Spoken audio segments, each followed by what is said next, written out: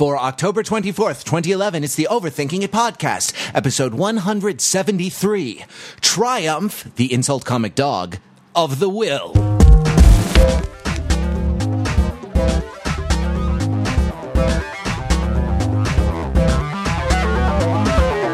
Welcome to the Overthinking It podcast, where we subject the popular culture to a level of scrutiny it probably doesn't deserve. I am Matthew Rather, returned from my many weeks off. There have been some weeks off, and there will probably be more. You rapscallion. But that is the voice of Peter Fenzel. We should call you the co-host now, the other host of the Overthinking It podcast. I'd be happy to switch off more often, even because you do such a good job at it that you put me to shame, Pete. You put me to shame. Really. There's like a sloth element involved too. It's like when you open your playbill and you find that little slip of paper, and it's like the part of Angel will be played tonight by Harvey Fierstein, and you're like, oh. There's only us. There's only this. Forget. Regret. Can we all do the rest of the podcast as Harvey Fierstein, please? All right. The podcast this week is brought to you by the letter H for Harvey. Harvey Fierstein. Your mother were here. Oh my god. We should trash all that and start like over. If scientists were to make like an embarrassing stereotype super collider and just like smash them all together, like Harvey Fierstein comes tumbling smoking out. Hey, don't we have a question of the week we should get to? I just want to sing the rest of the score of Rent as Harvey Fierstein. 525. Yeah, exactly. I went there at the same time. Seasons of love. Would you light my candle? Okay. No, buckle down, everybody. We're doing a podcast. You see, this is what happens. This is why Pete is a much better host than I am. And, our podcast tonight is brought to you by a sponsor. It's brought to you by you, who are going to sponsor us by doing something special. We've asked you for things in the past. We've asked you to donate by clicking on the PayPal link. We've asked you to rate the show on iTunes. And hey, if you did any of those this week, I certainly wouldn't refuse you. But, we would like you this week to share this episode of the podcast with a friend. Share the podcast you love so much. Share, or this podcast, depending on how you feel about us. Share an episode of the Overthinking podcast with a friend. Your favorite episode, this episode, your favorite musical theater enthusiast who thinks that it's going to be a podcast about singing, the scores of Broadway shows in the voice of Harvey Fierstein. Midnight, not a sound from the pavement. Wow. Well, you've gone off book. Yeah. Frankly, the Overthinking It podcast makes a great mixtape for that girl you have a crush on. Yeah, absolutely. Yep. Share it with a friend. We're trying to get the word of the podcast out to new people. I'm not exactly sure how we do it, and so we are turning to you, our loyal and awesome audience. And in return for your kindness in sharing us with your friends and loved ones, we will do your listener feedback tonight. But first, panel, here is your question for this week. In honor of Lindsay Lohan and her community service in the morgue, the Los Angeles morgue. I know, right? Like, that's all good questions start that way.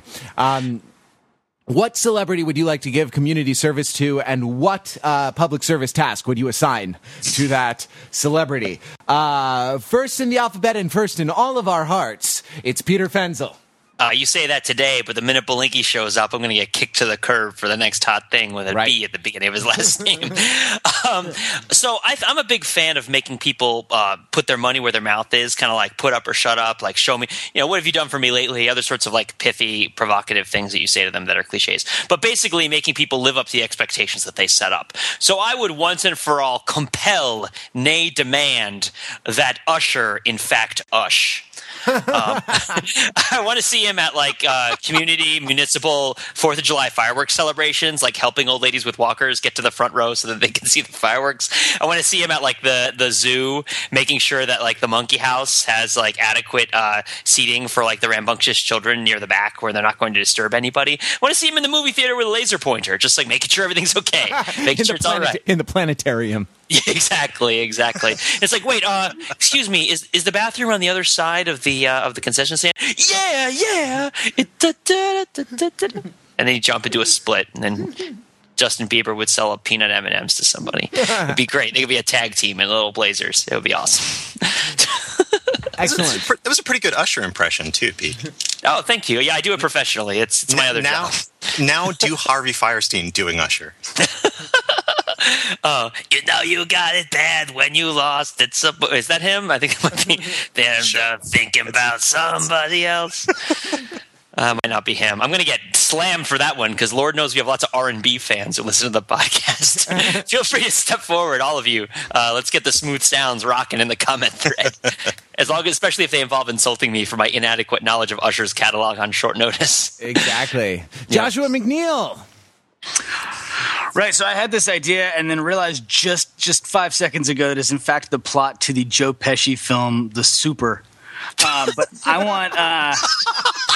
If I had a nickel for every time that happens to me. Who hasn't that happened to, people? Seriously, 1991 was a great year for Joe Pesci. I want Donald Trump to have to live in as a super in a really crappy apartment building for an extended period of time. Just so he gets a good feel, and preferably one that has been like destroyed by a building that he has put up nearby, like in a neighborhood that is completely run down, but overlooming it is his own name that he can stare up at in horror as he fights cockroaches. So you want him in that like Willy Loman house that's surrounded by like the towering, looming skyscrapers, where like it used to be pleasant before somebody made the whole place in the shadow of like steel and granite and all that. Exactly. Basically, I want to turn him into the old guy from Up. Yes, before the whole neighborhood got rezoned multifamily. Exactly. Josh, you say that just in that you want him to float away someplace far, right? Hey, you know what his tenants are going to say? We're not gonna pay. We're not gonna pay last year's rent. No one stop him. Just let him do the entire song. I thought you want Donald Trump to be the old man from Up because you want him to like fight crime with a talking dog or something. This year's rent. I just think he needs to develop a weird sort of mutually dependent relationship with a campfire boy. Next year's rent. Rent. That sound is going to haunt my nightmares. Hit it with the crank. All right, Dave Schechner. Yo, what? You want to answer the question? Come on, Booby. See, I was going to have Harvey Firestein record the automated voice sound system at all of like the municipal offices. Mind the gap. But the local clerk's office, press 1. If you've got a problem with your fire hydrant, press 2. Did he do one of those in New York City taxis? They used to play. I don't know if they still do because I haven't been there in a while. But they used to play a little recorded announcement at the beginning of your ride, reminding you to buckle your seatbelt. And various famous New Yorkers recorded them. Did he do one? I want to hope so. Yeah. Hi, this is Harvey Firestein. Although surely the sound of my voice makes you pray for your own auto-vehicular accident-caused death. Please, buckle up. Is it just me or does Schechner sound exactly like Mo? It's called the Flamin' Mo. I invented it. My name is Mo. I want to say, like the other way I would have gone with this. We all seem to be doing this as some form of comeuppance to the celebrity, but nominally these community services should also be a service to the community. So I'd want to put Alan Alda candy striping at a hospital because when I'm sick, I want Alan Alda there. I want to be like, we can fix you. Sure, I used to pull bullets out of people in Korea all the time. Mm-hmm. He's such a sweet man, and I love his Scientific American Frontiers. Right? I totally have hanging out with Alan Alda fantasies now. Yeah. I was at MIT for 10 years, not one Alan Alda spotting. So sad. Yeah, there's a special hidden room that you have to go through. the Aldarium, as it were. Exactly. The only thing that could lift my spirits now would be the sounds of Harvey Fierstein singing hits of the late 90s Broadway. No. I want to... Okay, so mine. I was considering... Are we gonna interrupt Matt every second with Harvey Fierstein voice? God, I hope so. Though I considered selecting Pete Fenzel and making him teach middle school English composition so that he could learn the difference between a gerund and a participle. Oh, snap! You're doing never mind. I don't know. If I loved you time and again, Trank him. Pull the trank. Take that guy down. I would. What I really want to do, though, is I think it's high time that we do something about the Kenny G problem, and I think that what we should do, we should make Kenny G respond to noise complaints late at night, like when your neighbors have a party, like when the 4 frat boys who live downstairs for you in your triple decker 3-family house, when they have a party that goes a little too late, the cop that responds to your noise complaint should be Kenny G. And I think that this I don't know, this would punish him in some way for what he's inflicted on all of us. Does he respond with a saxophone, or does he just show up? No, that would make the problem. That would make the problem worse. That would be adding injury to insult, right? I mean, you could probably clear out a frat party. You remember the Super Bowl commercial from this past year where Kenny G was the riot suppression specialist at a prison, right? Where he would whenever there was a riot at the luxury prison because all the fancy rich people weren't getting their pudding or whatever, he would play his smooth saxophone over the PA system to calm them down. Yeah. It was a pretty cool commercial campaign from Audi that had a whole bunch of different tie-ins online and on TV and stuff. Like a luxury, nowadays I think it would probably play pretty well if they brought it back. It's a very 1%er versus 99%er, as it were. Tapped into that zeitgeist. But yeah, so the other people have definitely thought that Kenny G needs to be employed in this manner, and I think it means that it needs to happen. So maybe that's why it was in my head. Maybe I actually unintentionally stole it from that Super Bowl commercial. I didn't remember it though. When I thought of last year's Super Bowl or I guess this year's Super Bowl and last season's Super Bowl, I should say, and musicians, I kept thinking of Eminem. Oh, right. Fair enough. With his Detroit stuff, all the Detroit stuff, and also didn't he do an energy drink that you never heard about again? Probably, yeah. I think so. He was claymation guy. The way I think of Justin Timberlake taking a shot in the Nads the year before in the Super Bowl commercial. Remember that one? That was good. Fair enough. So wait, has everyone answered the question yet? I'm losing track. What's going on here? No, we've all done it. Oh, great. That's good. We've accomplished something. We shall give ourselves a break. A gerund is a verbal noun, but a participle is a verbal adjective. That's correct. Yeah. And gerund often takes the possessive, too, Pete. What? Be careful with that. The gerund often takes the possessive in English, too. Be careful with that. Okay, well, fair enough. I think most nouns take the possessive at one point or another, right? Your handling that should be ginger. No, so for example, a gerund taking the possessive would be Matt's harping is really bumming me out. If we were to take an absurd example of that, yeah. right. Is there another kind? All right, listener feedback. We're actually going to open the mailbag. This is this is how much we care. All right, so Raleigh from Georgia, whose name, we'll get to that in a second. Raleigh writes, I just wanted to write and thank you for reading my letter on the podcast. Well, you're welcome, Raleigh. It was quite the honor, he continues. Georgia is one of those oft-overlooked countries, and I was rather pleasantly surprised to hear the direction of the conversation lean towards Medea rather than towards Stalin or Georgia. That's part of Russia, right? Thanks again, and I'm pleased to report more than ever, this one laughing person in the Caucasus will be making a fool of himself by smiling on the streets for the foreseeable future. You remember that Raleigh wrote in for the first time. I mispronounced his name like Rowley or something like that. Raughley. Rowley. And he reported that our podcast was making him laugh, and that's just not something that is done in the former Soviet Republic of Georgia. Not done in public, anyway. My one criticism is that, he says, though through no fault of your own, you mispronounced my name. Granted, it's just a bunch of silent letters in a row, but it's pronounced like Raleigh, North Carolina, or Rawlee, Rawlee, which, by the way, Raleigh, is the name of our X-Rated After Hours podcast starring Mark Lee. Raw Lee. Yep. Or however you prefer to transliterate. Keep up the awesome work. Thank you, Raw Lee. You can tune into Raw Lee on the Overthinking It Network. Yeah. You know. The full name of it is Raw Lee and the Research Triangle. Oh, man. Hit Durham. He's a Durham mobile man.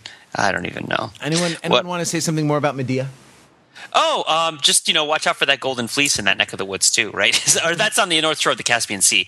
Yeah, I mean, we made a bunch of jokes about Tyler Perry, but I think it's also important to remember that Medea was a spurned woman. Well, you know what's also true about Medea? Medea is one of those characters that every graduate student who writes anything and wants to talk about gender issues, writes something about, right?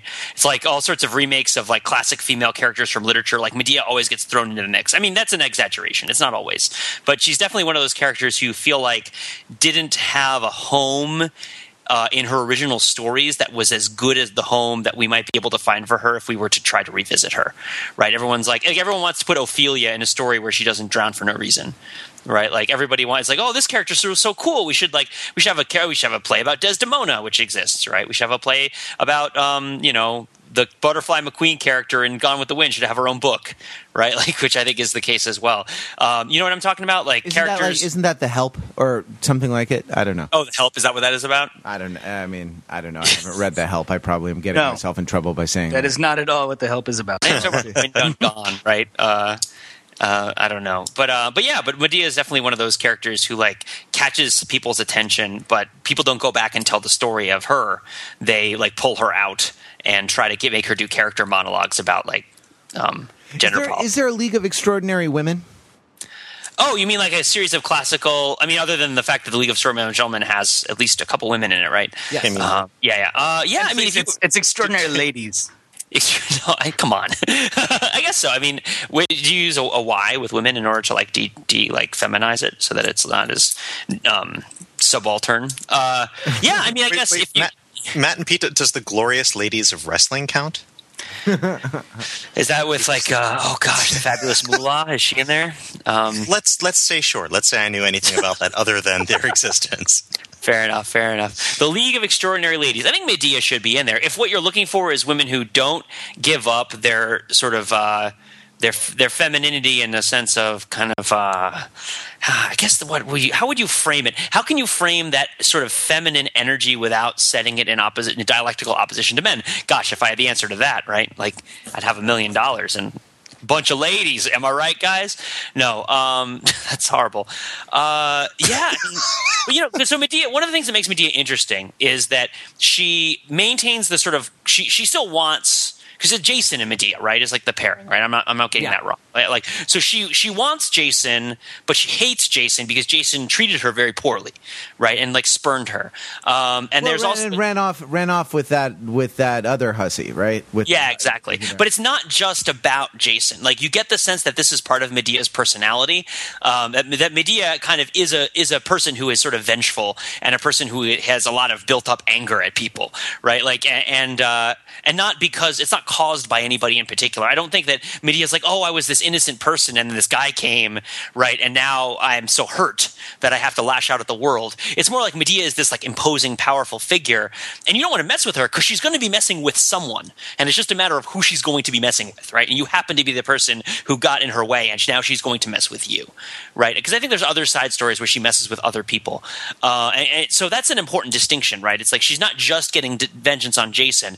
This is sort of in her character character to want to do these things, and it's not really part of a lot of the discourse drink around female characters. That's a quality that they have without being like psycho crazy, B asterisk asterisk asterisk asterisk. I forgot to count.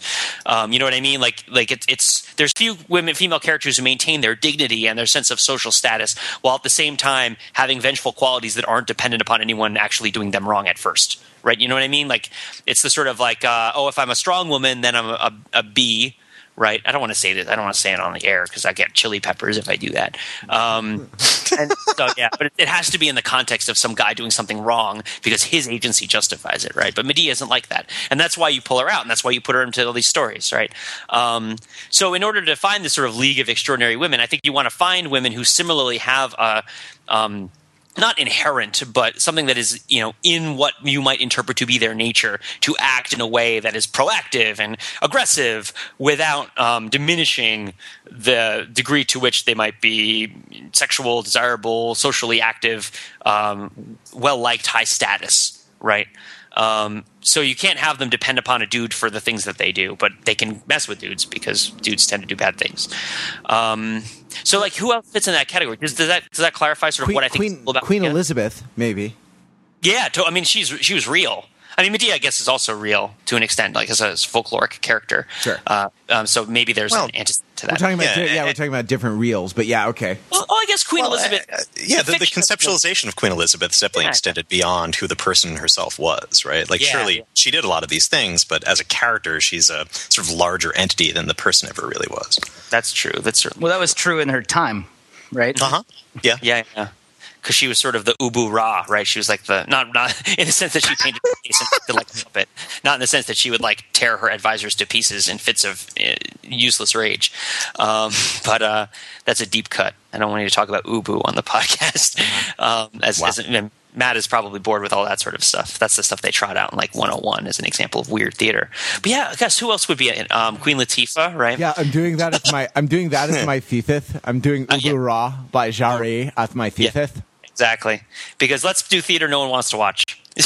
Hey, no joke, we're doing Elmer Rice's The Adding Machine this year. It's an Albrecht semester for rather.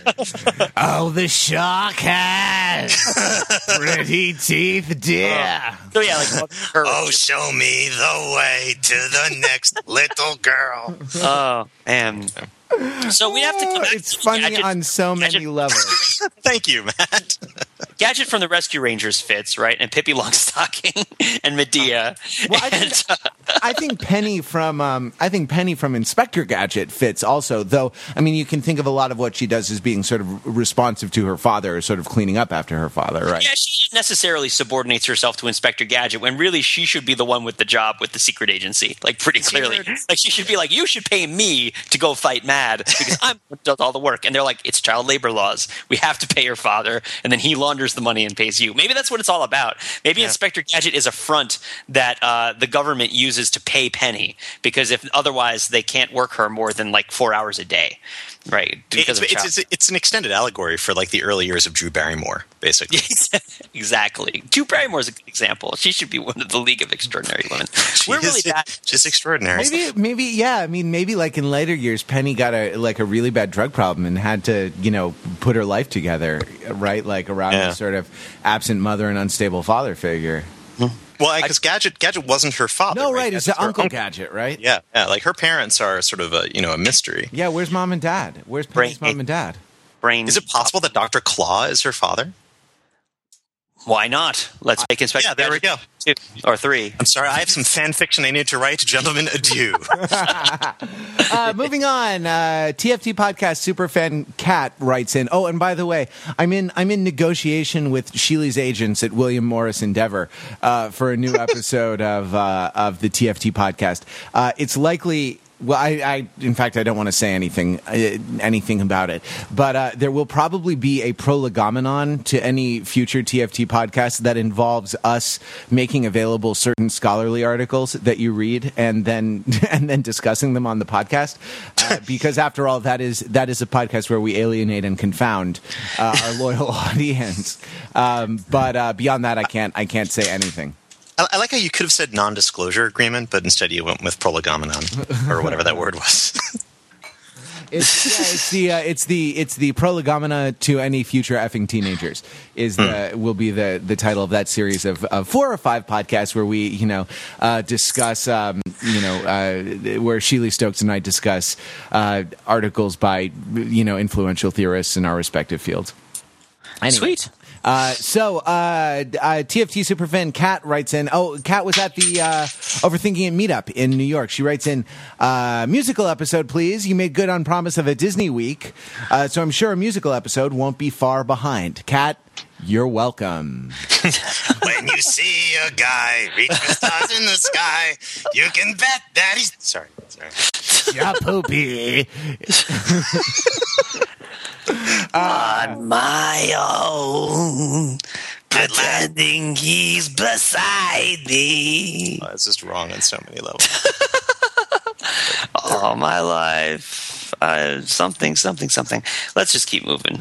No, we could do a music. We could probably do a music. If we did, here's the question: if we were to do a musical episode, would you guys want to pre-write it or improvise it? Yeah, well, exactly. Like, I think that it would be better to pre-write it along the lines of the commentary musical to Dr. Horrible's sing-along blog. Right. Like we could do like a musical overview of something. Like we could do like a musical overview of a musical. Like we could like do a commentary on a movie version of Les Miserables, like where we sing songs about what we think about Les Miserables or something like that. Can it be like the 4-hour Les Miserables from the 90s that was really dull? I think so. I think that's and had no music in it, so we could just we could fix that. Yeah, the finally. film adaptation that has like Jeffrey Rush in it, right? Yeah. Right, exactly. There have been several like flavors of that, right? Where famous stories are turned into musicals, and then like riding on the popularity of the musical, there's a non-musical version that's put out, which then bores everyone to tears. Like there's a Phantom of the Opera. Yeah. It was like a made-for-TV movie in the 90s. I remember that was a big deal, and it was just terrible. I mean, I did a show when I was in after I was in high school. I stage managed and did some side directing for a show that was a musical version of Truman Capote's novella, The Grass Harp. Wow. And The Grass Harp had been made into a musical that had failed, and nobody really wanted to do it. And then it got made into an opera. And then the opera got made into a play, which got made into a musical again. So it was like there was like multiple different ways that it like got tried to be made into music. It was the most bizarre thing. It's a musical about a family, I believe, in Louisiana that has that sells a sort of patent medicine that is their old-fashioned kind of family recipe, and about 2 relatives, I believe they are sisters, one of whom is trying to sell out to like large business interests and like sell this patent medicine which is supposed to cure dropsy, right? And as such, like sort of it's a story about like losing the family home and like the sort of railroad tycoon character, except this person is like basically the Coca-Cola company trying to come in and like bottle this and it's set against the sexual awakening of a young boy as he discovers his father's drum. Was the musical called There Will Be Tonic? Yeah. That would be a great musical. And for which of these iterations were the action figures made? Yeah. Where's the video game tie-in? Every song ends with the root chord, right? And that's what There Will Be Tonic is like. Oh, my suggestion for the musical episode is Waiting for Superman, the musical, which I think we could do a lot of good stuff with. There's a lot of about teaching, about like the sort of about the decline of public education. No, not yet. Is it just all that? Is it just all the Superman fanfare from Superman the movie, like over and over again while we watch Waiting for Superman? That would be grisly and awful. Grizzly Man, that would be great if we did a musical commentary track to the movie Grizzly Man. There's a cost benefit. Calculation that needs to be he didn't do the cost-benefit calculation when he went to go live with the freaking bears, okay? So we're not going to do one when we do a musical based on what happens to him when he goes to live with the freaking bears. So do the bears serve as the chorus? Yeah, it's a chorus of bears, and they sing like, rah, rah. And all the bears are played by Harvey Fierstein. See, it's funny on several levels. Who requires no makeup for the role? Oh. So I think we've explored this listener feedback pretty thoroughly. Yeah. And scene. Or was it just like wanting to do a musical episode at some point? Yep. Andy from Jersey writes in, "Hey, Overthinkers, I'm writing you from 40.220601 North, 74.76781 West. While losing the Browns. That's a Supermax facility, isn't it? If it wasn't before, it's super now. That's for sure. Because he's awesome. Supermax. While perusing the back catalog, I've noticed that Fenzel seems surprisingly hostile to the idea that people can overcome mind control when the emotional stakes are raised. The trope of a hero surpassing his or her previous limitations when the shit I said the S word. Chili peppers. Really hits the fan is hardly unusual. It never stops happening in Mr. Fenzel's own beloved Dragon Ball. I believe he's characterized it as, quote, beating mind control because he wants to, period, end quote. When I see examples of this in pop culture, I don't assume it's an issue of want as much as an issue of will. And while the idea of mind control is pretty unrealistic, the idea that strong emotion can harden one's will as opposed to one's muscles is pretty easy to buy. After all, in what is probably the best known example of pop cultural mind control, Obi-Wan explains that the Force can have a strong influence on the weak-minded. Love the articles in the podcast. Andy from Jersey. Pete. All right, so there's a couple things to address. The first thing I'll address is the Dragon Ball comment, which is like, I would be an idiot if I were to claim that there aren't stupid things in Dragon Ball. There are lots of stupid things in Dragon Ball. It's full of stupid things. I mean, I love it. It's great, and I really enjoy the way it's put together and its sense of fun. It is important to remember that it is a comedy, and it is also a genre parody in a lot of ways. So, for example, if you're talking about the most famous mind control instance in Dragon Ball, which is when okay, here we go. So it's when Vegeta, the rival to the hero, voluntarily submits to the mind control of the sorcerer Babidi in order to gain the strength, right, that he can use to fight the hero, right? And by doing so, falls into Babidi's trap and unleashes the ancient primordial evil of Majin Buu, who then goes on to destroy most of the universe. Right, and this is a big mistake that Vegeta makes because he's not supposed to do this. And the idea then is that, well, Vegeta is so strong that Babidi can't actually control him, and there's a turning point where Vegeta tries to use the power that he gets from the mind control to kill Majin Buu himself, right? Because he wants to prove that he's the strongest, and he loses. Now, and that's important, right? So in this particular Dragon Ball scenario, Vegeta is mind controlled, but the mind control doesn't really matter. But the narrative function of the mind control is to show the lengths that Vegeta is willing to go to sabotage himself in order to try to, and to sabotage the things that he wants in order to achieve his idea of himself, right? Which was given to him as a young age because he's a prince and he has this sense of entitlement. And it's about senses of entitlement versus people who are more sort of humble and like kind of build their sense of themselves from the bottom up, and believe in themselves because they deserve to, versus like start with the belief in yourself and then try to build up from there. And I think it's important that he loses the fight because he doesn't actually beat Babidi. Like his vanity, which fuels the Majin Buu's release from his egg, and then Majin Buu Majin Buu ends up basically killing Vegeta because Vegeta tries to kill himself to kill Majin Buu and fails, and he doesn't kill him and all this other stuff. So the idea is that Majin Buu's Babidi's mind control over Vegeta is still ultimately successful because Vegeta ends up feeding Babidi's strategy. Which, of course, is parodic. It's a big parody of previous Dragon Ball seasons, and it's a big parody of ideas of superpower, right? And sort of a gluttony for power and ideas of the self, right? So I'll put that aside. I'll say Dragon Ball does stupid things. I'm not a huge fan of even the mind control scenes in Dragon Ball, but that's an explanation for one of the more famous ones. Put that aside. Moving on. The Force, all right? So here's another bone to pick, and I'll pitch this out to you guys. Nowadays, in particular, it is sort of told to us that we are supposed to view Star Wars as a canonical franchise that has various hierarchies of information and knowledge and stretches across television and movies and comic books and real books and Kindle books, which aren't real, but they want you to think they're real and all this other stuff.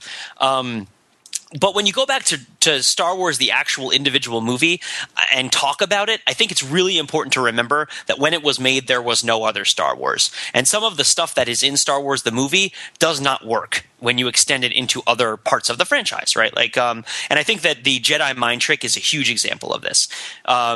in the original Star Wars, Obi-Wan Kenobi uses the Jedi mind trick to get past the stormtroopers. And in doing this, he sort of shows Luke an important lesson about kind of self-confidence and being special and kind of the way that the universe has a plan for us, right? It's a sense that like the will of the universe wants us to be able to get past these people, so and the force of life and all this stuff. So we'll be able to get past them. And then later on, it's like the question comes up, well, why doesn't Luke and Obi-Wan Kenobi just freaking mind control everybody, right? Like, why doesn't like Luke use his Jedi powers in Return of the Jedi to get past Jabba the Hutt, which he tries to do and he fails. And this is where the whole idea of the Force not working against the strong-minded, because the Force having an impact on the weak-minded is different from it not having an impact on the strong-minded.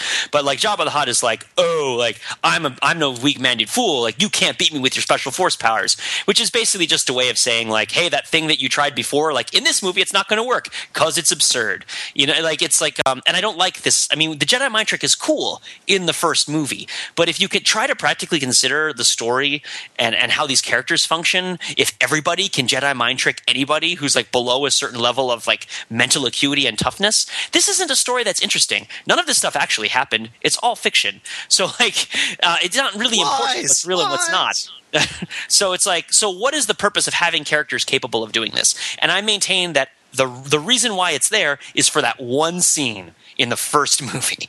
And everywhere else where it happens, it's a tribute to that scene and doesn't really accomplish anything that's new. Right? Like it doesn't really do anything good. Which is why Star Wars isn't a story about mind control. Like mind control doesn't really play a huge part in Star Wars. The way that the dark side takes to what, say like Kill Bill Part 2 or something, right? Yeah. I was going to say like diegetically, it's not a story about mind control, but non-diegetically, it's controlled the thoughts of countless preteen boys for like 35 years now. Well, I think that's that transition to another important thing, because there's a difference between influencing somebody. Yeah.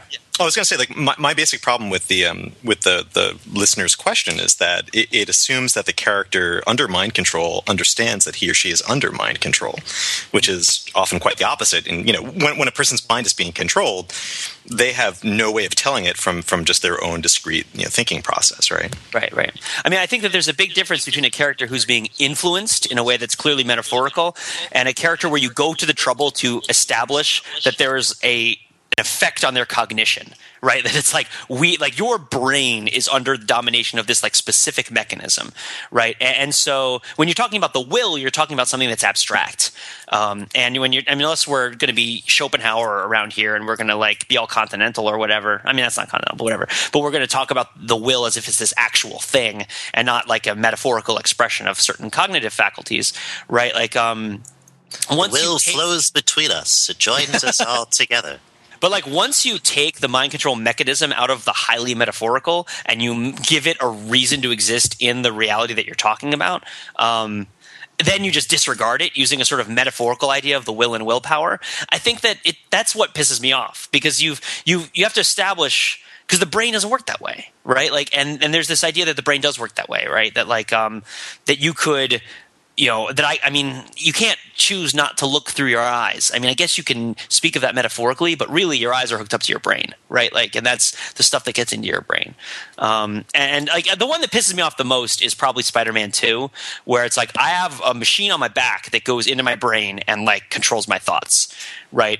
And it's like, okay, well, if you really want to, like the will doesn't seem to be in dialectical opposition to this machine. I mean, I guess you could say, well, it's a story about a human being versus a machine, and like biology versus artifice and nature versus nurture. But that's not what the story is about.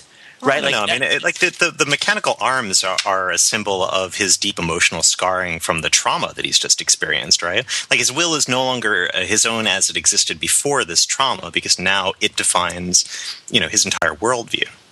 And so you're thinking that the idea is that once you have that kind of trauma, all you have to do is want really badly not to have it, and it will go away? No, my idea is that the fact that you will naturally want really badly not to have it will cause you to behave and respond to your environment in a fundamentally different way than you did prior to the trauma.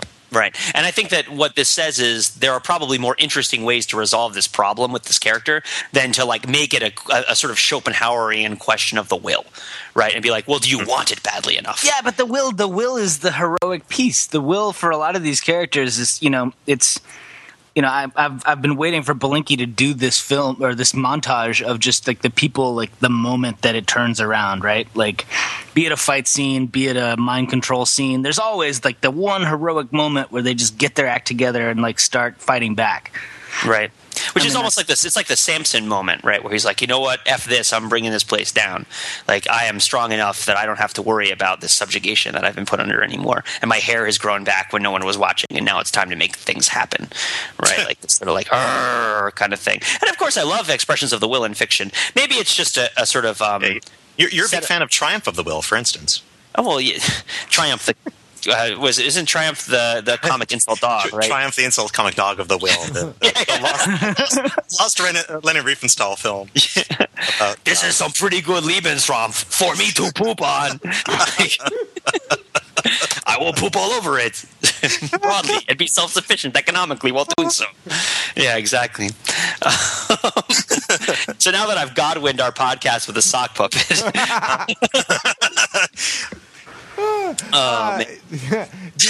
Do we push on? Do we have more feedback, right? The hits keep on coming, right? Oh yeah, go on. Yeah. One more comment on Andy's email, which is that he says Fenzel seems surprisingly hostile to the idea that people can overcome mind control. And I just wonder how long he's been reading the site, because I don't find that surprising at all. Yeah. That's our Fenzel. I think that's a rhetorical device that's trying to talk about my hypocrisy. It's like, it's surprising you would think this because you also think this. You're not actually surprised. Now, I understand the rhetorical device, and I've used it many times myself, and I submit to it. I am a huge hypocrite. I like things that I criticize all the time, right? Now, part of why we do this about pop culture is that it doesn't matter that much. Like, it doesn't really matter whether I criticize something that I love if it's something that doesn't, that's sort of outside of the sort of politically important topics, right? Yes. Like a good example. It keeps us from doing it to our families. Yeah, that's true. Well, think about overthinking it has saved more marriages. Then what? Then wasabi, perhaps. Then wasabi is then gastric distress. We've saved more marriages than flotillas of garbage. Well, I mean, think of it this way. There's a lot of political subjects where if you want to maintain a position on the subject and you want to advocate for that subject, it becomes very hard for you because of the way that political discourse works to meaningfully criticize that subject, right? And to acknowledge that everybody is a hypocrite to a degree because their things are multi-deterministic and any sort of simplistic act of supporting something or avowing something is going to have caveats to it and limits to it. So even if you're talking about public education, right, like you can go out there and you can say like, well, there are some problems with the way, like a great example from public education, and I don't want to get too deep into it, is like the idea that because of union protections, there are public school teachers who need to be disciplined or fired, and they don't get disciplined or fired quickly enough because the administration that wants them disciplined or fired doesn't have a good negotiating relationship with the union, right? And the union protects these people because the union – and the idea is the reason it exists is because the union doesn't trust the administration not to use a punishment mechanism to fire perfectly good teachers either for financial reasons or political reasons, right? But at the same time, this leads to people who have done bad things or are bad teachers not being disciplined or fired. This is a difficult problem, right? Because if you do give the administration the power to fire anybody they want, it's been demonstrated that this will be very detrimental to the educational system because the civil power is responsible to all these factors that don't involve the actual profession of teaching, sure. Right? But at the same time, if you protect people unconditionally in any profession, you're going to encourage people to act out, and it's going to be a problem with performance and management. Bodyguarding being the exception. What is? Bodyguarding. Where you want to protect people unconditionally. Sorry, yes, that's really terrible. Samurais and stuff. I just thought of Kevin Costner, and I was like, I can't. And I'm like, man, I did not see that movie. I don't understand. I will always love you. I will always love everybody. You know what I love about that is that by the tempo you chose, I knew that you were doing Firestein Does the Best Little Whorehouse in Texas version and not the Whitney Houston version. And that shows that you are a thinking man, sir. And overthinking man. Zing. Zing, moving right along. We got an SMS from the 510 area code. Was so excited when the podcast opened with you saying you were going to discuss Drive. Never heard of the film. I thought you meant the excellent comic. Sorry. You can Google Drive the comic if you want to know more about that. But we aim not to disappoint more than, I don't know what, one person every week. Or, more than like 80% of our audience at a time. Not counting our parents. Yep. Why aren't you a doctor? Speak for yourself, man. My parents are super content. I thought you meant, when you talked about Drive, I thought you were going to mean The Shaft, but instead you were talking about the movie, because Drive shafts are some of my favorites. Everybody. All right, here's another name I'm going to butcher. I think it's Rafał. Rafal with the stroke across it.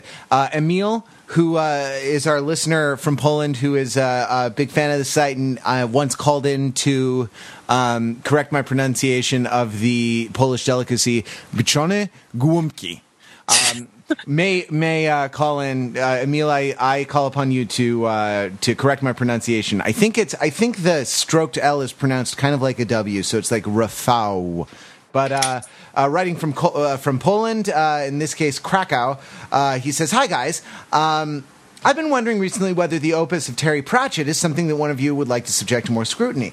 There is a note on the site by Mr. Stokes, but anything aside from that, or is that, like with Monty Python, a piece of popular culture that actually deserves an overthought level of scrutiny?" And now, to reverse the order of the message title of the subject line of his email, I wanted to say that the work you do on the site and the podcast in dissecting popular culture has, for me at least, the effect of making that very culture seem as if it deserved the level of scrutiny you subjected to. What say you to that? This time from 50 degrees 1 minute 18 seconds north, 19 degrees 55 minutes 289 seconds east. That can't be right. You can't have 289 seconds, right? It's a divide by error there. Yeah. Stack Overflow. Best, which is, but I Google Maps it. It's in Krakow. Best wishes, Rafał. And tell me if I got your name right. I was thinking of this. I was thinking. Oh, you know what I just thought? Release the Krakow. Krakow. It's like the best onomatopoeic city ever. Krakow. I was thinking of something that we did on the 3-year anniversary, which was Mark sprung on us the question: what does it mean to you to be an overthinker? And I was thinking about that more in the kind of weeks that we've had, and something that Pete said last week reminded me. I think to be an overthinker is to kind of refuse to be demeaned by the things you like. That is to say, I like the things I like, and I like to enjoy them the way I like to enjoy them, and I am not going to sort of be submissive to a discourse, Drink, that tells me that either I should be enjoying the things I like differently, or else that my enjoyment of those things somehow makes me less than, because they happen to be, the sublime television show Gossip Girl, and not, I don't know, paintings by Van Gogh or something like that, right? Like, I refuse. I sort of refuse to give in. And so there's a note of defiance, right? Or there's a note of kind of being. I mean, I don't mean to I don't mean to cheapen actual political defiance, right? Or the movie, for that matter, which is a fine movie, fine film Defiance. By comparing the two things, but there's always something. That is just a little bit. Bristling, is sort of we sort of bristle at the idea that we should not be doing this. That is overthinking it is always already sort of defiant. And so I think that can there's a sense in which like the critic can sort of make the art, right? That I don't know, that the sort of practitioners of something and the critics of it, the commentators on it, sort of evolve symbiotically together, and that a lot of arts are kind of minor arts until elucidations of them observe. And I'm thinking I'm thinking of like the rise of Eliot and Pound and the new criticism in the 20s or something like that, right? Like that this is just like, what the hell is this guy doing randomly inserting? It's nonsense until a kind of explanatory framework evolves around it, but kind of paradoxically, the explanatory framework can sort of ennoble the thing that you thought was gibberish to begin with, and suddenly everyone is trying to read Finnegan's Wake. And let me tell you, don't bother reading Finnegan's Wake. Yeah, Snape kills Dumbledore in the end. I mean, just to think, this isn't really a totally strange subject to a lot of the people that listen to this podcast. A good example of another way that this mechanism works is post-Legend of Zelda video games. Sure. Right? Legend of Zelda is a great example of this, where it's like the video game coexists in a world in which there is a walkthrough for it, or like a Nintendo Power for it. Right? There's video games that it's pretty silly to think that somebody would try to play it without ever talking to anybody else who ever played it, and like it's or being part of a community that plays it. Like, the video games aren't meant to exist outside of the people that play them and the people that comment on them and the resources that the players have for learning how to play them and get better at them. I mean, any fighting game, for example, with a robust balance development that goes through, or like where somebody have to test and see, okay, if we get high-level players who play this video game every day for 6 months or years, right, we want to make sure that the different characters see commensurate amounts of play in this future, right? And thus we are going to design and develop the characters with an eye towards that sort of long-term balance.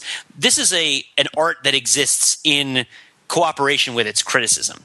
And the experience of the readers that are experiencing it, if you want to sort of transfer it into a text, right? It's the same phenomenon. And so I think people hear this phenomenon being described for something like poetry, and they're like, okay, you're just talking nonsense. This is a book, and a book says what it says, right? But I think if you take it out of that context and you put it into the context of a video game, it's like, no, like, the video game means something different depending upon who's playing it. Sure. Right? And that's really what it means for books too. And that when the writer is writing it, I mean, I was thinking, like, the book says what it says. That to me, that depends what you mean by, like, book says and it. And also, the second says is actually different than the first says. Yeah. The what though is fixed in stone. That is definitely. This is the point where people start saying that you should have gotten an engineering degree and that you should hurry up with latte. It's like, I don't value your kind of knowledge. Like, this is silliness. This is the point when you run into Mrs. Schechner in a diner, right? And she waves a dollar bill. As she is oft found. Yeah. And she waves a dollar bill in your face, as she did to me once, finding out that I was getting an English degree, and says, "But what are you gonna do for this?" Well, you have to understand that, like, she both talks the talk and waddles the waddle. She has a library science master's degree, Matt. I mean, that's applied knowledge. I was going to say the same thing can be said for paintings. Yeah, right? God, they don't call it library art, right? That's right. That's absolutely right. It's not interpretive library dance. It's not the Dewey "How do you feel today" system. Those are hard and fast decimals. God damn it. Like any art form is subjective, and I've always thought that anything that you could apply subjective reasoning to could be then qualified as art. I mean, if you want to say that art requires the experience of people, I mean, that's not a terrible way of looking at it. Yeah, I'd say you'd almost define, like, this is, of course, one of the fundamental debates, in the history of human debating and everyone drink discourse, like, what defines art? But I'd say, like, the ability to elicit an emotional and, if possible, intellectual conversive response amongst its viewers is a defining characteristic. I mean, what Pete is suggesting, are you suggesting that, like, art is that which fails to have meaning outside people's experience of it? No. As opposed to sort of science, as opposed to science, which we think of having kind of independent verifiability. I mean, I think you have to take the word meaning out of that because it adds too much baggage. But I think that it adds too much meaning. Well, because it's just question begging. If you're like, that which has meaning outside of the subjective experience of it, well, how do you have meaning without subjective experience? All of a sudden, you've just like written yourself into a little bit of a hole there, sure. Right? But something similar. I mean, I'm just saying that could be a right. way. It's true. And then at that point, it's turtles all the way down. But like, okay, but could you reformulate? I mean, could you reformulate what I said in a way that leads us not into temptation? Yeah, sure. You could have like an existential or expressionistic idea of art where it sort of requires a Dasein, as it were, or a Dasein, or however you pronounce it, where it's like the difference between something that is art and something that's a huge wide net, right, for what art is, but it's sort of something that is something experienced. You're saying if like an oil painting of water lilies spontaneously self-assembles in the middle of the woods and there's no one there to go, I don't know, what does it mean to you? Then is it really art? Exactly, because art has to do with the fact that somebody at some point experiences it, and that the relationship with it is art. Which you can then say, like, well, is a galaxy art, right? Well, it's a picture of galaxy art, like that sort of thing, right? And these are the kind of questions that kind of formulation would seek to figure out. And of course, a picture of a galaxy is art because when they come in off the radio telescopes and whatnot, they're all black and white. You know what I mean? And so they're colored in. Yeah, those are false color pictures. That is to say, aesthetic decisions are made somewhere along the way, and that has to do with with communicating something to an audience. You know what I mean? Yeah. Whether it's, funding for NASA or, right? Like, whatever. Well, and there's also, there's a heavy dose of how can we best convey this concept to the readership, when you're crafting scientific illustration as well. I mean, there's of course, everyone wants to make a beautiful image, but the core requirement is that it succinctly conveys the thought that you're trying to convey. Yeah. And so, it can sort of unintentionally end up being, I guess scientific imagery can be found art in a way, but I feel like the design philosophy might actually be fundamentally opposed to one another. Like in science, you're trying to make a discrete single interpretation which is not open for discussion, and convey that idea to everyone who's viewing it. But to what degree is that an aspiration, right? Like that might be something that we're trying to do. Yeah, exactly. It's completely impossible. Right? Yeah, they submit to their artistic impulse while they're doing that because deep down they also want it to look nice, even though that's not really what they're supposed to be doing. I mean, I think about graphs that have like huge jumps in their axes that are really trying to make a point, right? Or that like don't label their dual axes and things like that. Where it really, you've seen that on a PowerPoint presentation, right? Like our revenue has shot up, and it goes from like 50 to 100,000, but I don't know, but the scale starts at 45,000, so it looks like it's quintupled or something. Yeah, that's really not data. That's an artistic expression. That's like an expository argument. It's not the same as just sort of presenting the numbers. Well, it's data. It's just data that has been relaxed through a very extensive massaging. Exactly. Right? I would love to read that fan fiction. Fan fiction of data being finally relaxed through a very data massaging. Yeah, that's we're in Chili Pepper Zone right there. Fair enough. Oh, by the way, another definition of art is something where if you hang it on your wall and you turn on a black light, like people think you're awesome, and or you get action. And if you don't do that, like so, picture galaxy counts, water lilies counts. If it's got the black lights, oh man, so sensitive. By the way, speaking of which, fun experiment for people at home. Speaking of black lights, hang a bottle of tonic water on your wall and shine a black light on it. Turns out that quinine glows in the dark under UV. Yeah, dude, everybody needs to do this. This is awesome. That's great. Oh yeah. Right. And you'll be fighting malaria. Oh, by the way, the freaking malaria vaccine. You guys hear about this? Isn't that awesome? No, actually, I did not. That's just embarrassing. So it came out of 20. They've been working on it for 25 years, and I believe it just came out of a large human trial successfully, and they're aiming for a release in like 2012. It's not a full-on vaccine. It's got a much lower kind of therapeutic threshold than what a vaccine would normally be at before they released it. I think that has an efficacy of about 50-50, right, in terms of giving it to people who then don't contract malaria. But even 50-50 with malaria is huge, and there's other vaccines that are in development. This guy labored at this thing forever, right, and there's just no money in it because the only people who would be able to pay for it live in places where they can afford to dredge swamps, right, and so there are no mosquitoes. There are mosquitoes, but there aren't huge hordes of malaria-infected mosquitoes that bite people 5 or 6 times a day.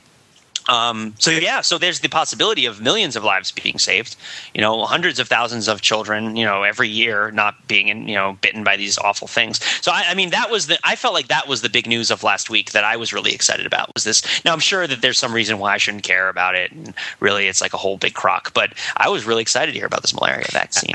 Actually, I was sort of distracted from the malaria vaccine because of, and I would see that this might not have made it out into the sort of popular coverage, but it's very promising work on a transgenic treatment for HIV too, which is very, very cool. See, it's basically, and here's Go ahead. Oh, it's totally science fiction because they take a bunch of white blood cells out from an HIV positive person, apply basically a genetic manipulation to them, which pops the HIV genomes, and one of the crucial proteins that's required for the infection just like removes the DNA from those cells and then injects them back into the recipient. So you just like take their cells out, pop out the bad part, plop them back in. Everybody's fine. You're basically saying you can cure AIDS with a game genie.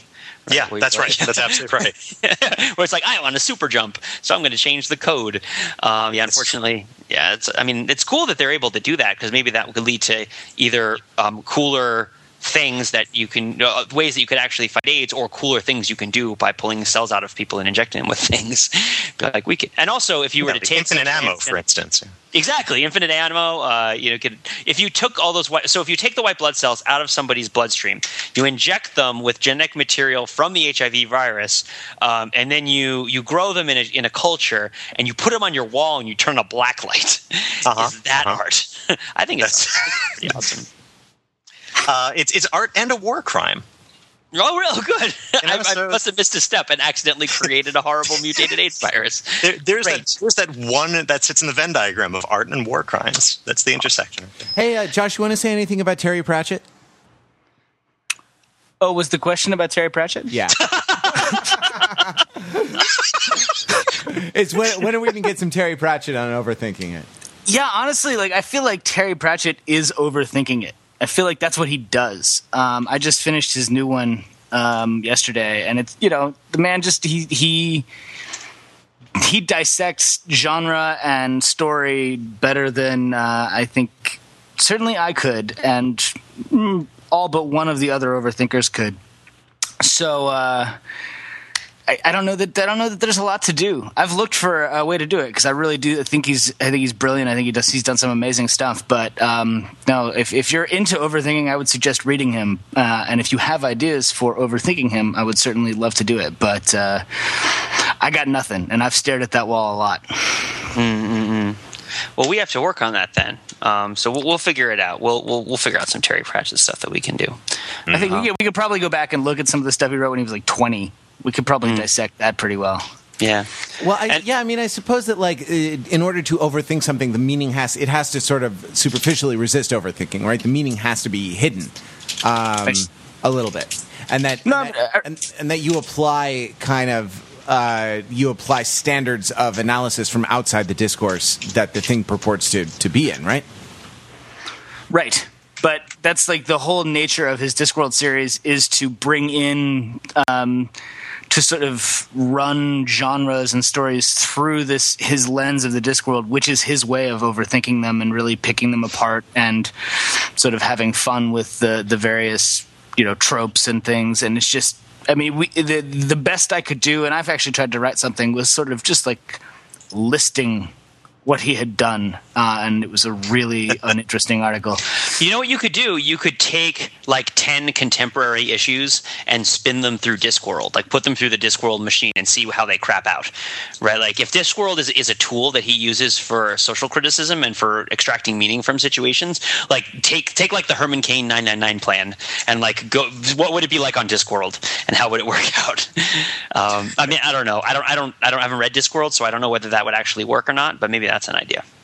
That is an idea. And yeah, Pete, you should get into it. I think you'd really like it. Okay, that's fantastic. I think I should write it, and I was like, I haven't read the thing. Okay, although I'm being very generous with yours, so we're all helping each other. It's great. Moving on, Natasha from Texas. Dear Overthinkers, I found your podcast a week ago, and you have saved my sanity. Living in Texas, where I have to drive half an hour to get anywhere, I have a particularly boring drive to my theater that I make at least 3 times a week.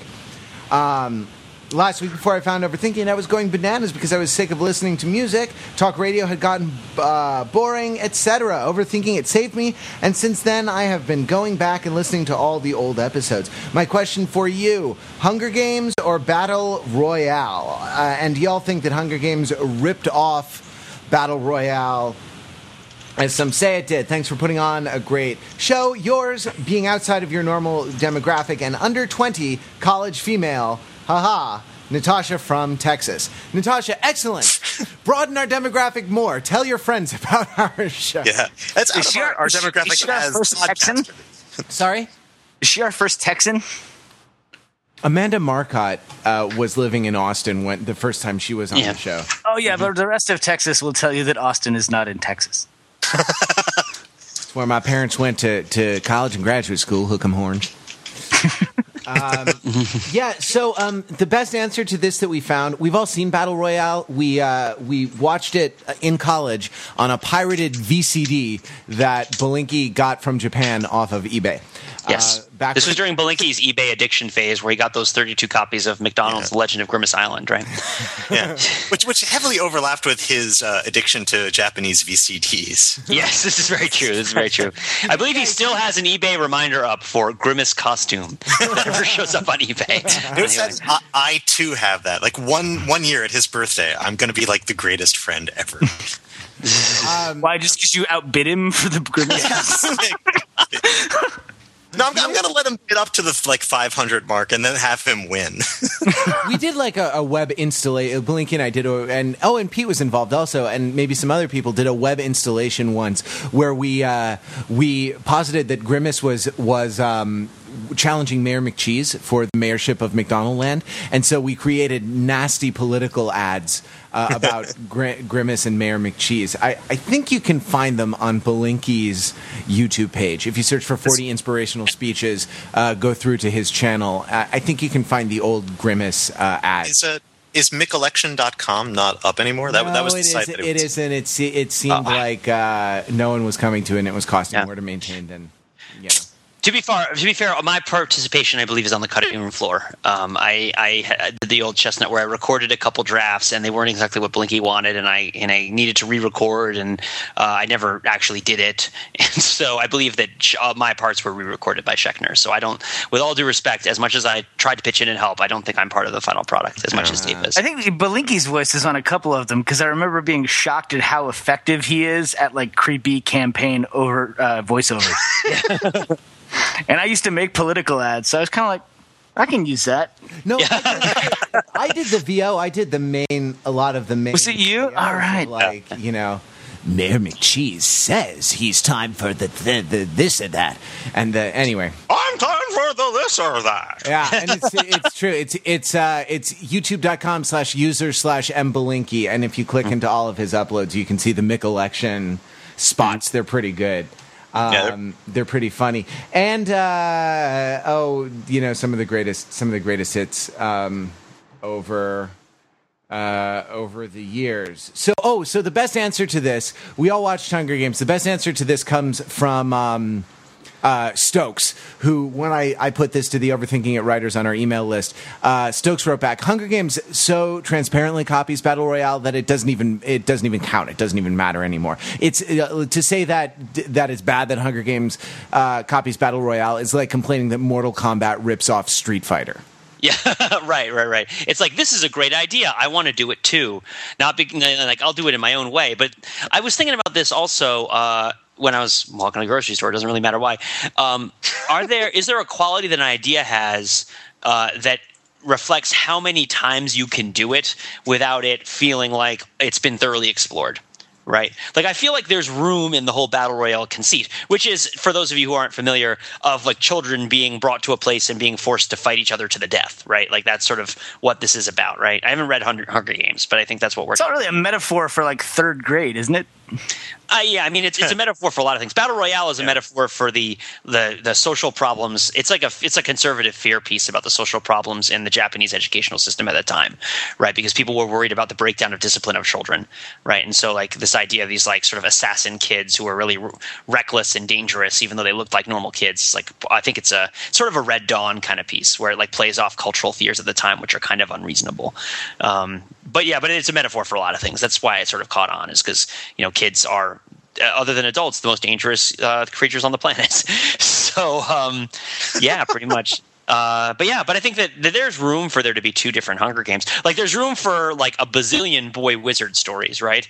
There's room for like 5 different franchises of movies where vampires and werewolves fight each other, and then we start running out of gas, right? Like, there's room for. Is there like a quotient there? Is there like a what would you call it?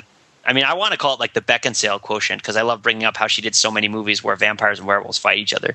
But I don't know if there's another name for it, for like the amount of different explorations that a certain topic can tolerate.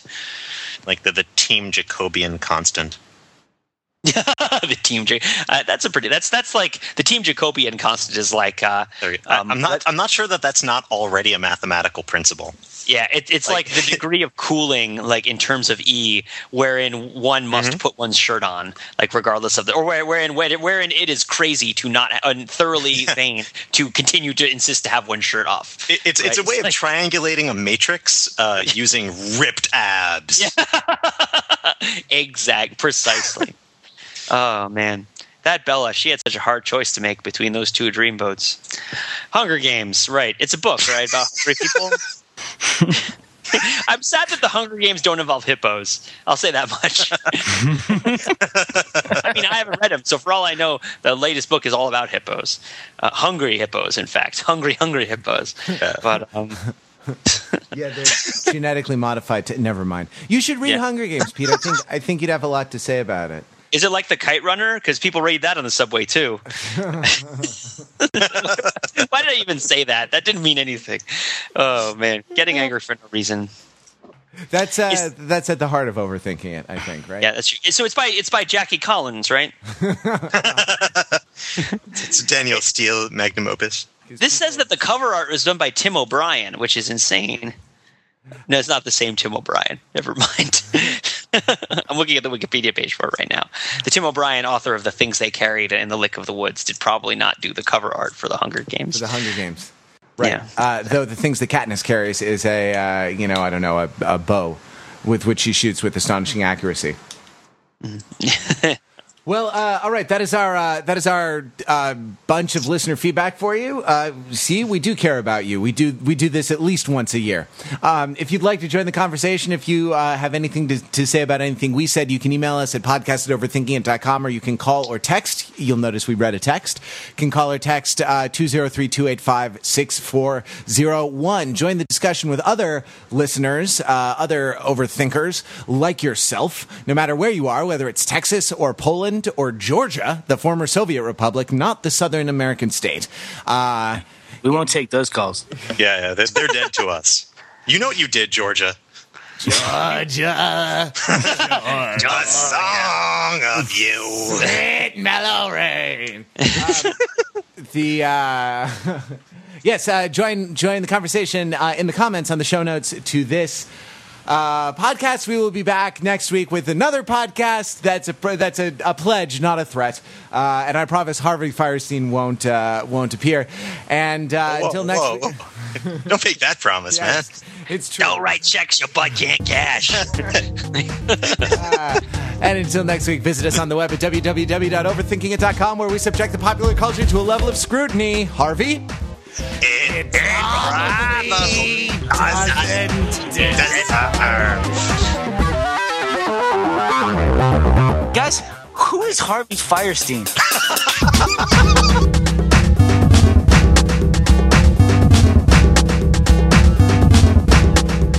Who isn't Harvey Fierstein? Harvey Fierstein is Jeff Goldblum's gay friend from Independence Day who needs to go mother. Yeah. Is he his gay friend, or is he just his really New York Jewish friend? That's true. He has so many things going for him. Exactly. Harvey Fierstein is the guy who makes up Robin Williams to be a woman in Mrs. Doubtfire. Yeah, that's right. He's basically He's a bunch of offensive stereotypes that have been smooshed together in this hirsute pudgy guy. Yeah, he plays a stock character that's from a time and place in which we didn't actually talk about gay people, and so we just attribute them qualities without actually identifying them. Yeah. Georgia. He's from Georgia right now. Exactly. Yep. I want to do the thing where we go on to Harvey Fierstein's IMDb page and do a game with all of the movie titles, but that would be like doing the podcast after the podcast is over. We can release it separately and charge people money for it. Yeah, that's the way to rent the big bucks. I feel like I'm on one episode of Murder, She Wrote from 1992. feel like it's time for the Harvey Fierstein, like Betty White-esque grassroots movement to make him like part of the national conversation again. I feel like the time is ripe, and like I we all just sort of enjoy it when he's on screen more than when he's not. That's true. So, guys, I just now IMDb'd him, and through some means, I searched for him. I clicked on his name, but instead got director Lou Wackel, director of Hookers in a Haunted House and Planet of the Erotic Ape. So, Harvey... Planet of the Erotic Apes. Fierstein. It's like Fierstein. No, I get that, but still, how did I get to Planet of the Haunted Apes? Yeah, it's kind of Erotic Apes. unclear to me. Obviously, we are not safe men. So you may have to cull the conqueror from among the horde. Oh, God. And, declare your Independence Day when Elmo saves Christmas, Mulan 2. Food fight! And is the sissy duckling still hanging out in your duplex? Until the harvest. Yeah, By the way, ABC After School Special. Planet of the Erotic Apes? They're not even trying there. Planet of the Gapes? Planet of the Rape? It All right, writes itself. and scene.